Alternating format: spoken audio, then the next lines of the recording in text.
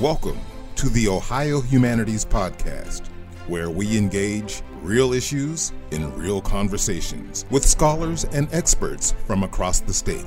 In this series, Perfecting Democracy, Why It Matters, we explore the topic of civic and electoral participation, using history and jurisprudence to illuminate contemporary issues. This is Ron Bryant. I am your host of Perfecting Democracy, Why It Matters. Welcome to another Perfecting Democracy. I'm Ron Bryant, your host, and I'm with Barbara Palmer this time. Barbara is a best-selling, award-winning novelist whose work has been published in many countries. She's writing under a pen name of Barbara Palmer, inspired by the famous 17th century English courtesan and royal mistress. I like that. Yeah, when I moved to Cleveland, a friend of mine sent me this, portrait of Barbara Palmer, Duchess of Cleveland. And she was pretty badass. And so I'm very happy to share, no relation at all, but I'm very happy to share her name. All right, her publication, Breaking the Political Glass Ceiling, Women in Congressional Elections, hits home to many women who are seeking to shatter the glass ceiling. Once again, welcome to Perfecting Democracy, Barb. Well, thank you so much. I'm really excited to be here. We're looking at the 2016 election, and many of us believe that women in presidential politics are now a new phenomenon. I don't believe so, but some people still do. So 50 years before women could even vote or even enter most restaurants without a male escort, Victoria Woodhull, an Ohio native, ran for president of the United States. I did not know that. Her campaign in 1872 set the stage for how women would change the face of politics for the next 150 years. Who is Miss Woodhull? What were her political platforms? And why has she not been elevated to a more prominent position in American history, Barb? Yeah, I love talking about Victoria Woodhull, so thank you for giving me another opportunity. As you mentioned, she ran for president in 1872, and I'm astonished that I didn't learn about this until well after I was out of grad school and was just happened to be doing some research on my own. But her entire life was just unconventional. She was born in 1838 in Homer, Ohio. She was one of 10 kids, but she also shared a house with about a dozen of her cousins. So this house was just like spilling over with children. And they were really, grew up in extreme poverty. And so as a child, she worked all kinds of jobs to help support her family. She had to drop out of school at the age of 11. And one of the things that she did to help support all of her siblings was she traveled around the country as a fortune teller who could speak with the spirits of the dead. Her dad had one of those old medicine shows with the carts that they would pull behind two horses, and they would go around the country with him selling this like quack medicine and her having little fortune teller shows. But it was her parents were very abusive, and at the age of 14 she got married just so she could get away from her parents and her family. This was not a good match because she just basically married the first guy that she saw. And he was an alcoholic. She eventually got divorced, which you can imagine was a pretty controversial move in the 19th century. And eventually she moved to New York, and she was the first woman to open a bank on Wall Street, and she became a stockbroker. She ran her own weekly newspaper, and it turns out she was pretty good friends with John D. Rockefeller. He bankrolled a lot of her businesses, and he claimed that she gave him really good stock tips.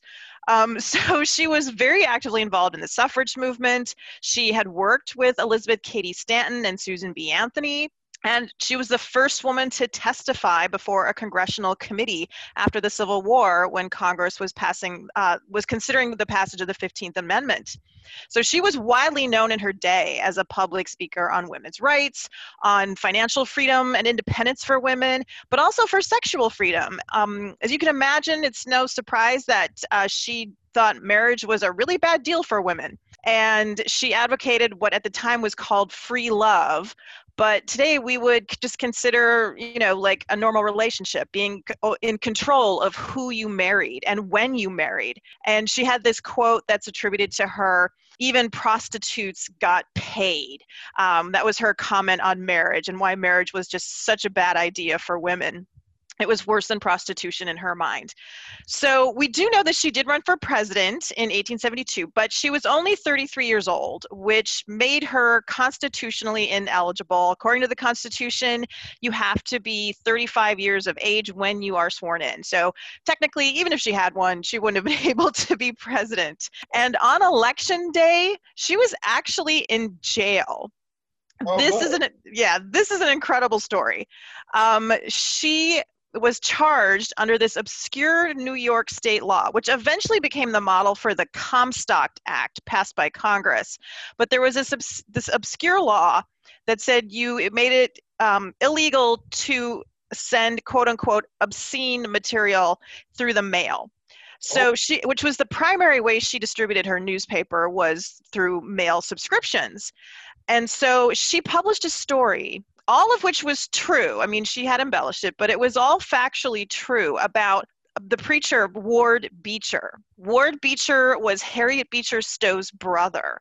And he was an incredibly popular and powerful preacher in the New York area. I guess today it was almost like he would have had like a mega church. Like that's how big his following was. And so he was really well known and, part of the powers that be in New York. And he was married, but he was having an affair with his best friend's wife. And she got pregnant. And she had an abortion in the 8th month. I mean, this story was just scandalous, even by today's standards, pretty scandalous. So she published this story, and Beecher didn't like it. So he managed to get her arrested for, publishing this story, claiming that it was obscene, not under libel or that it was false or anything like that, but that it was obscene. And she spent a couple months in jail. And this is just, this is just one story of her life. I think she's finally getting her due. There's a lot of information about her on the web now. There are several terrific biographies about her. I mention her every chance I can get, like opportunities like this. But she is a very complex person. She made some bad choices. A lot of what she did and said and stood for is still controversial today, but I do think she's finally getting the recognition that she deserves. Very interesting. You would have to say, in today's terms, she kept it 100. Oh, yeah. Oh, yeah. Never boring. My goodness. Since the 19th century, women have had a small share, although it's been a very large stake in political power in this country, that's for sure. For women, entry into the inner world of politics is still difficult. It's getting a little bit better, but it's still, on snail's pace. What specific challenges have women in Ohio faced when it comes to winning elections in the state of Ohio? This is a terrific question, and I'll be honest, I'm not sure I have any really good answers, but I have some theories. I've lived in this state, I've lived in Cleveland for 10 years, and I'm still not considered a local or a real Clevelander. And every state has a unique political culture and its own way of doing things, but Ohio is ranked 30th out of the 50 states for the proportion of women in our state legislature. We're in the bottom half. And in the 10 years that I have lived in Ohio, I'm just kind of shocked by how little things have changed for women. And I think there's potentially at least two things that are going on here. And first is that, when you look at the role political parties play in candidate recruitment, Ohio's political parties, and I'm saying both parties here, just are not particularly interested in recruiting women. Now, way more women run as Democrats than Republicans, but the bottom line is that both parties at the state and the national level, I just don't think they really care that much about going after and recruiting women. There's lots of lip service, but not a lot of actual effort, which is actually a very bad strategy, because we know that when women run, women win. They actually have higher success rates than men. The problem is that women are less likely to run. But so what we've seen happen is there are actually a lot of state level and national level organizations outside of parties that have been set up specifically to recruit women candidates. So for example, here in Ohio, we have the Joanne Davidson Ohio Leadership Institute that has trained Republican women, has been around for a really long time. Yes. And then we have the Matriots, which is a nonpartisan PAC, which was created in 2017. So we now see these institutions outside traditional party structures in Ohio that are helping women run. And to be honest, there would probably be even fewer women if these organizations didn't exist. So I think that's part of the issue. Another thing in Ohio that's kind of the X factor is term limits. One of the biggest hurdles for any new candidate. So whether you're trying to find more women to run, more young people, fewer lawyers, more people of color, incumbency is a big hurdle because most incumbents are men. And incumbents have, whether you're talking about at the state or national level, incumbents win 95% of the time. And so when term limits were all the rage back in the 90s, there were a lot of scholars of women in politics and a lot of politicos and political junkies that thought, hey, if we could term limits, we could see a real surge in the number of women running. That term limits, because you're getting rid of the power and the barrier of incumbency, would actually help women. But it hasn't. And I think a lot of us are still kind of scratching our heads, like why, in the states that did enact term limits for their state legislatures, why haven't we seen an increase in the number of women? It just hasn't panned out.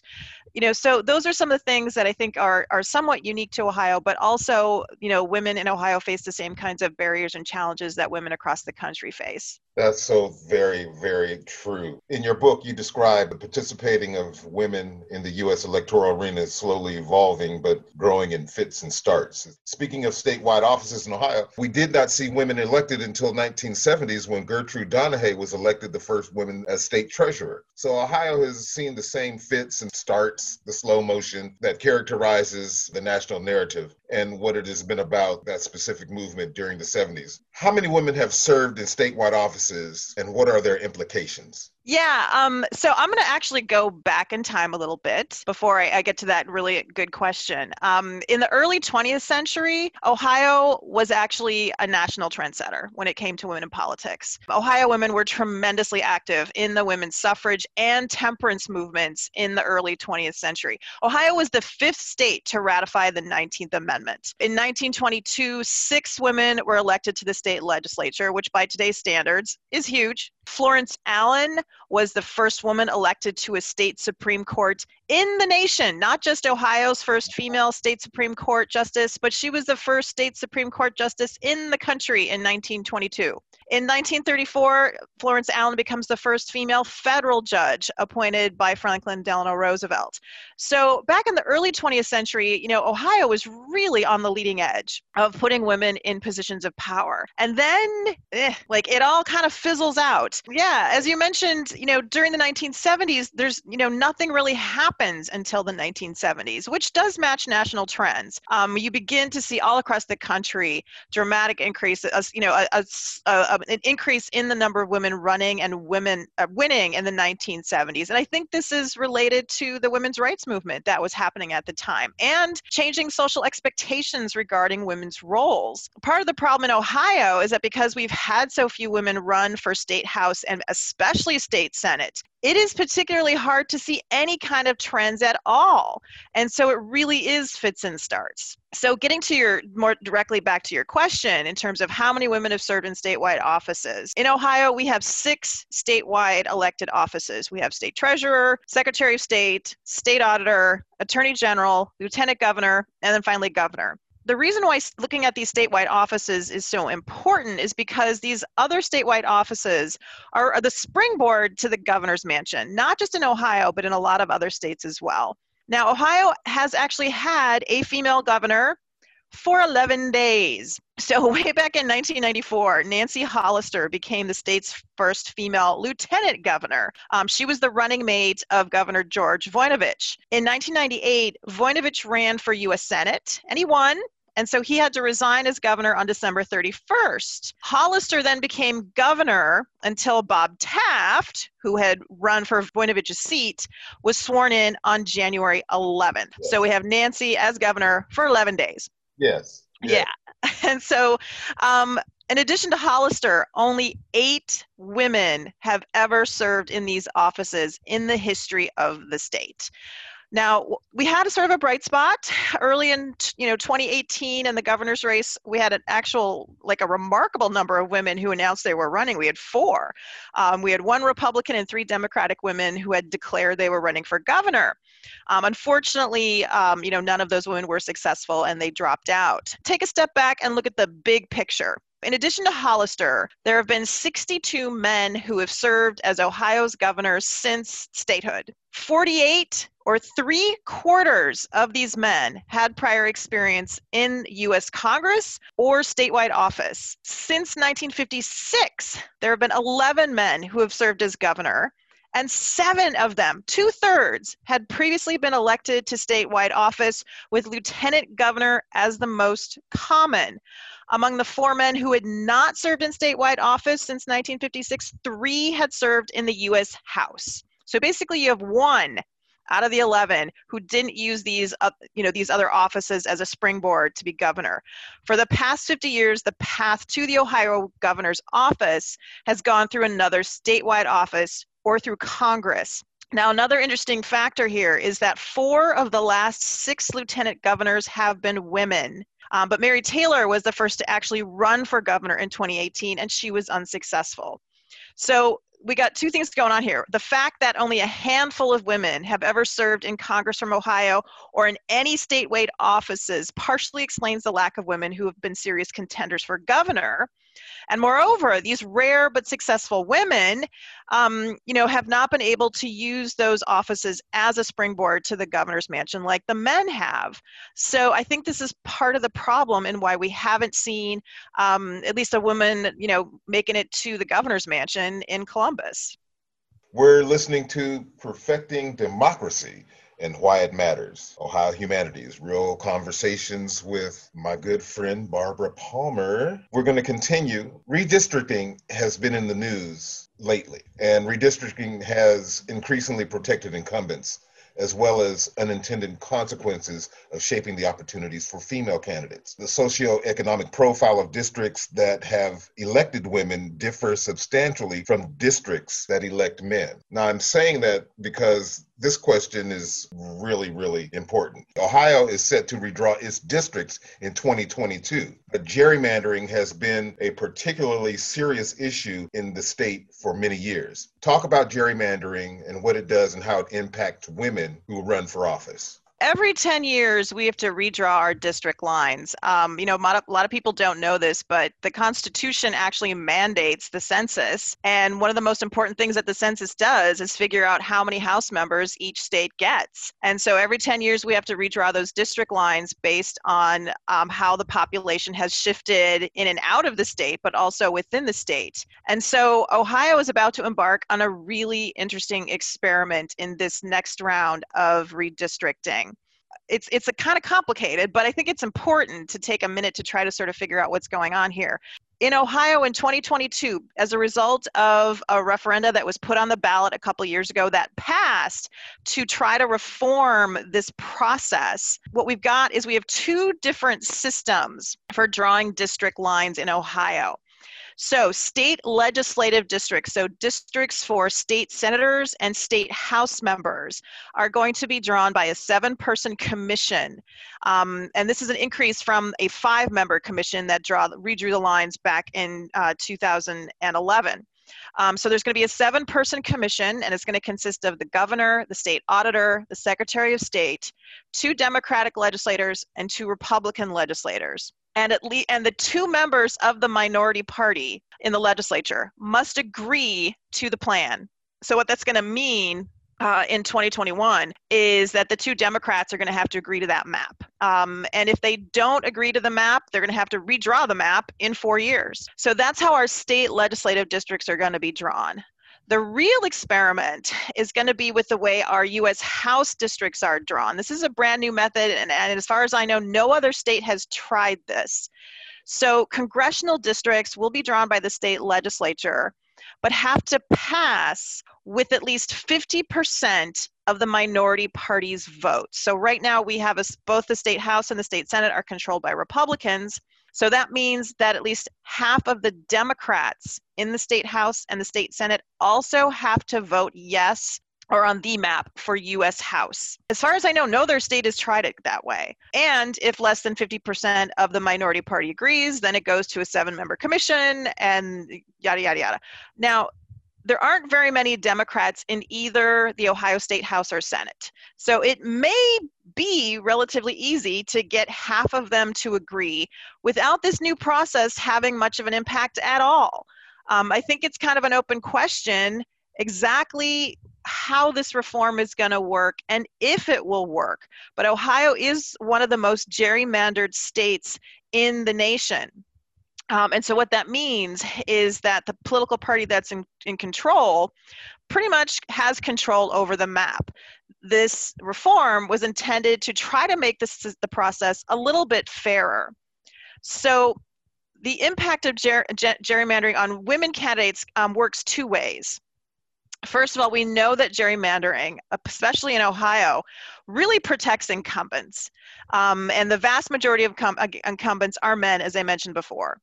So in Ohio, when you look at our 16 House districts, when the incumbent runs, these districts are drawn so that incumbent will win. Or if the incumbent retires, the party of that incumbent is going to stay in power. It doesn't really matter who the candidate is. And so in 2018, for example, and in 2020, we saw a spike in the number of women running for U.S. House in Ohio. But because of gerrymandering, after the general election, there was no change in the number of women Ohio sent to the U.S. House. The only women who won were the women who were incumbents. So what I'm saying is in these two election cycles, we saw huge spikes in the number of women running, but they didn't win because the vast majority of them were running against incumbents, and the incumbents are going to win because of gerrymandering. And in fact, in 2020, all 16 U.S. House incumbents ran, and all 16 won. I have been studying congressional elections for 20 years, and I've never seen anything like that before, ever, in any state. So that just shows you how powerful incumbency is when it's combined with effective gerrymandering. Now, the other way that that gerrymandering can affect women candidates, you alluded to in your question, in that the profiles of districts where women candidates are successful are actually very different than the kinds of districts where men win. When you look at the demographics of these districts, it turns out that different kinds of districts are more likely to support female candidates than male candidates, and vice versa. So, for example, one of the things that my former co-author and I, Dennis Simon, explored was the impact of demographics on the success of women.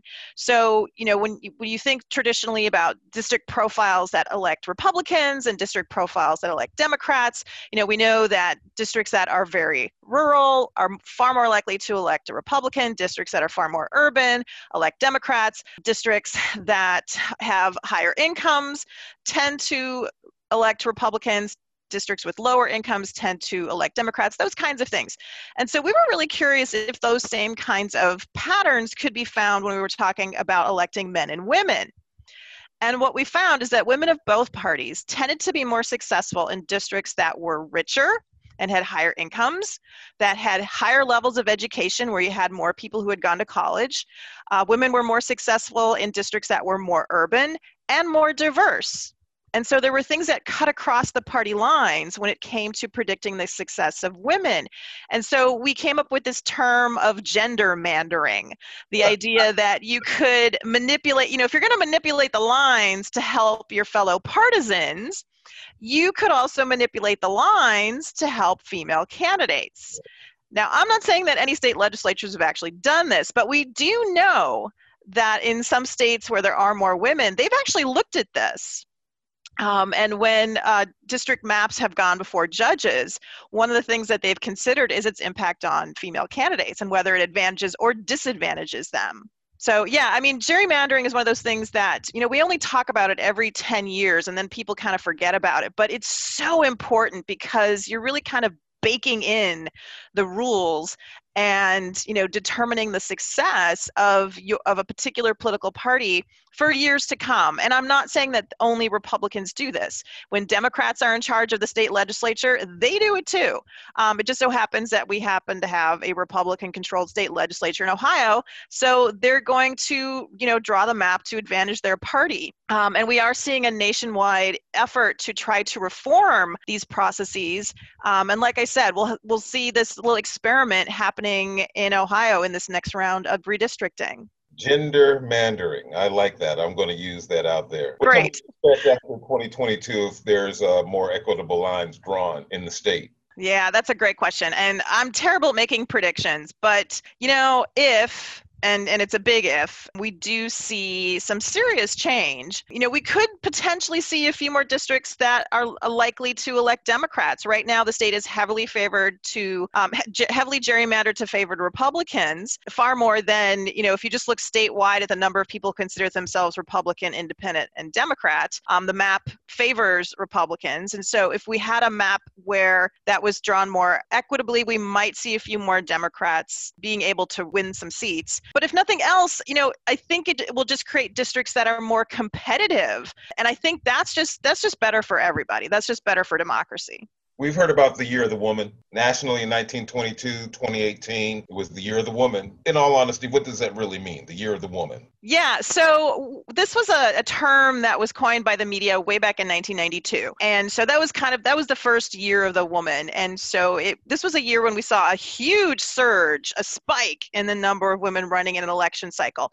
When you look at the U.S. House, for example, going back to the 1970s, the typical net increase in the number of women in the U.S. House was 2 or 3. And then every once in a while, you'll see an election cycle where the number just spikes. And 1992 was the first time that happened. And so 1992 was kind of the perfect storm for female candidates. You had an unusually high number of open seats. So you had a lot of seats where you didn't have incumbents running. In a typical election cycle, out of 435 House seats, U.S. House seats, there will maybe be 20 where an incumbent is not running for re-election and you have an open seat. And so you had an unusually high number of open seats in 1992 for a couple of reasons. I think there, again, typically you have about 20 in a given election cycle. I think in 92 there were 60 some for a whole host of reasons. There was a big check writing scandal. So most people don't know this, but the U.S. Congress has its own bank where members of Congress, can have an account and write checks to cover expenses. And there were many, many House members who wrote hundreds of checks that bounced, and there were no repercussions for this. Basically, they could just write as many bad checks as they wanted, and this became public. And there were some members who had written many, many, many, some of them hundreds of bad checks, and so they decided not to run again because they knew they would lose. This was also the last year you could cash out your campaign war chest. So prior to 1992, if you had money left over from your campaign, you could cash it out and go to the Bahamas or, buy a new house or do whatever you wanted to do with it. In 1992, there was some campaign finance reform passed that made that illegal. So if you wanted to retire and you had money left in your campaign account, you couldn't just cash it out to your personal account. You can give it to other candidates, you can give it to charity, you can give it back to the people who gave it to you, but you can't cash it out and put it in your own personal account. So 1992 was the last year. So a lot of old-timer incumbents decided, hey, I'm going to cash out while I can. And so we saw a high number of open seats. But also the political environment was really great for women. The issues on everyone's mind were education and healthcare. And female candidates, especially back in the 90s, were perceived as better than men on these particular issues. Also, women were really motivated. You have to remember that back in 1991, we had the Clarence Thomas hearings with Anita Hill accusing him of sexual harassment, and women watching the televised Judiciary Committee hearings and just becoming outraged. And so women were really motivated to run. And so the number of women in the U.S. House doubled, and the women in the U.S. Senate tripled, now, which sounds great, but it went from 2 to 6. But still, it was a substantial increase. And it was mostly due to more Democratic women getting elected. Now, there were some sort of mini years of the woman in 2006 and a couple of other election cycles, but the next really big one was 2018. And what's so remarkable is very similar conditions to 1992. Again, high number of open seats. There were about 40 open seats instead of the normal 20. And a lot of those open seats were due to sexual harassment scandals for incumbents, a lot of them being accused by their congressional staffers and other women. So they decide to retire and get out rather than face re-election. Again, we had a political environment that was pretty good for women in terms of the issues that were on the agenda. And again, women were motivated. You had the Kavanaugh hearings before the Senate Judiciary Committee. You have the Women's March in January of 2017. And so we saw records smashed in terms of the number of women running and winning. I mean, we're talking about huge increases over previous records. But what was interesting about 2018, again, like 1992, it was almost entirely due to more Democratic women running and winning. 2020 is interesting. To me, this is like the stealth year of the woman. We smashed all the records that we set in 2018, but it got very little media coverage. Like nobody was really paying attention. 2020 was unique for a whole host of reasons, but everybody, I think, was so focused on the presidential race that nobody was really paying attention to what was happening with women candidates.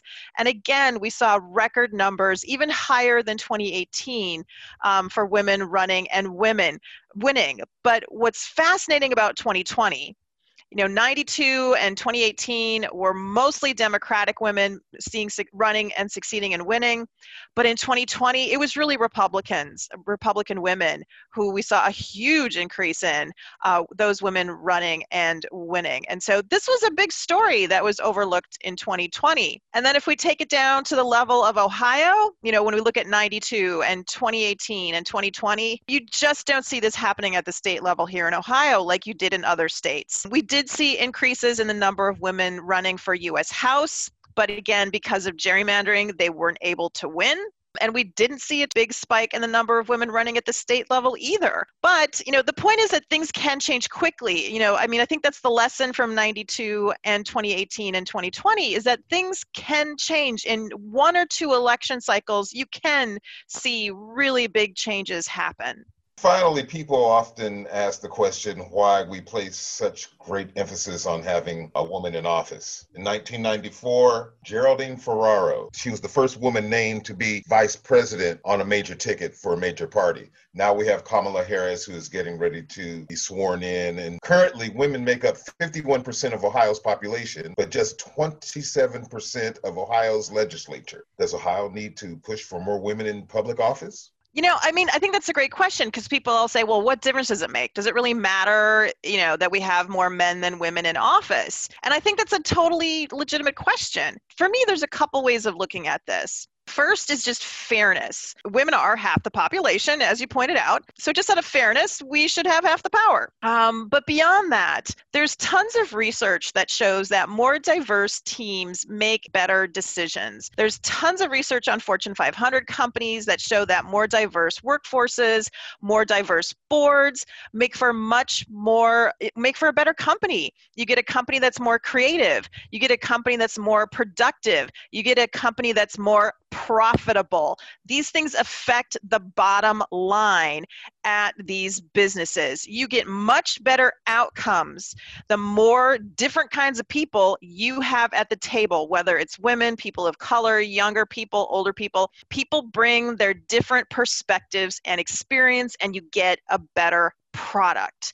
And research on state legislatures shows the same things happen when you look at legislators. Research on women in state legislatures and in Congress shows that women bring a different agenda with them. Now, if you compare, I've done some research when you just look at the voting records of men and women in a state legislature or in Congress, when you just look at their votes, you don't see a whole lot of differences. Women who are Democrats have very similar voting records to men who are Democrats in the U.S. House and in state legislatures.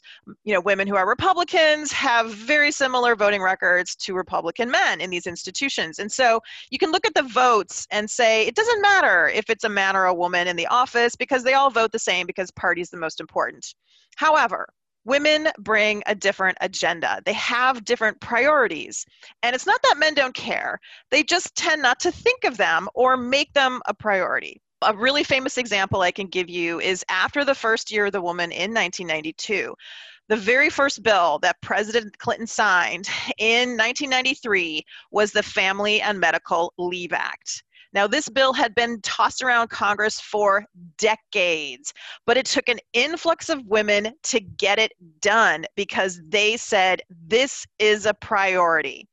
And yeah, eventually maybe it would have happened, but it happened a lot quicker because there were women who said, this is important to us, we need to do this. It's not just good for women, it's good for everybody. So the bottom line is when you include women and more people of color and more young people and fewer lawyers, people who are not sort of the standard member of Congress, you get better decision making. Yes, you do. Yes, you do. How might we have more representation to impact the state going forward in terms of female representation? Yeah, so how do we get more women? All right, you know what? Here's the thing. It's actually very simple. You ask them to run. Yes. It's literally that simple. There's great research that shows that, men just kind of wake up and decide, I'm going to run for office.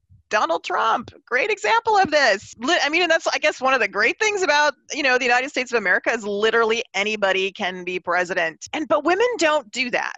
Women hem and haw. I mean, sometimes, I think we're our own worst enemies. We think, oh, I'm not qualified. Oh, I can't do this. I'm, responsible for bringing up my kids. I'm responsible for all the housework. How in the world am I going to have time to run for office? And so women have to think about it a lot longer. And we know that you have to ask women sometimes multiple times before they will step up. And a lot of times it's because they don't feel qualified. You can put two resumes side by side, one of a man's and one of a woman's, and they can be identical. And you can ask the man, do you think you're qualified to run for office? And he'll say, sure.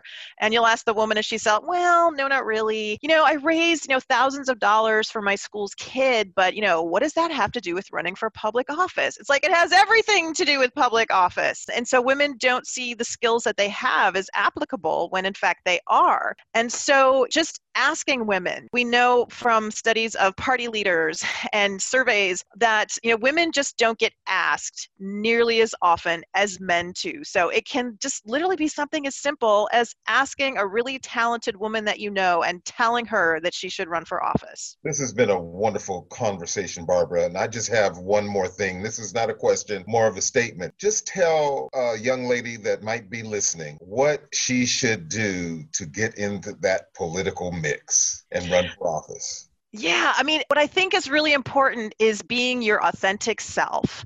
Especially when I work with college students, obviously, as a professor, and what I love and inspires me every day is how they're so engaged and there's issues that they love. And so, even at a young age, you can have an impact, even if you're not running for office. Just get involved in an issue that you care about. It could be the environment, it can be education, it could be pets, it could be, whatever. And it might not even seem political at first. And so, I have a lot of students who are very actively involved in sports. That's very political these days. Funding for sports is super important. And so any kind of leadership experience you can get on a sports team or in any kind of volunteer work, that's how you launch a political career. You devote yourself to something that you really love, and the rest will fall into place. It's not complicated. It's not rocket science. Just get involved. Thank you. Breaking the Political Glass Ceiling, Women in Congressional Elections. That's the publication. Barbara Palmer is the author and the guru on breaking that glass ceiling that so many women need to continue to shatter. We want to thank you so very much for appearing on this program. This has been a wonderful podcast, Perfecting Democracy, Why It Matters. We know why it matters because we've got to shatter that glass ceiling. Thank you so very much. Thank you. Perfecting Democracy, Why It Matters has been made possible by a grant from the Andrew W. Mellon Foundation, which is being administered by the Federation of State Humanities Councils.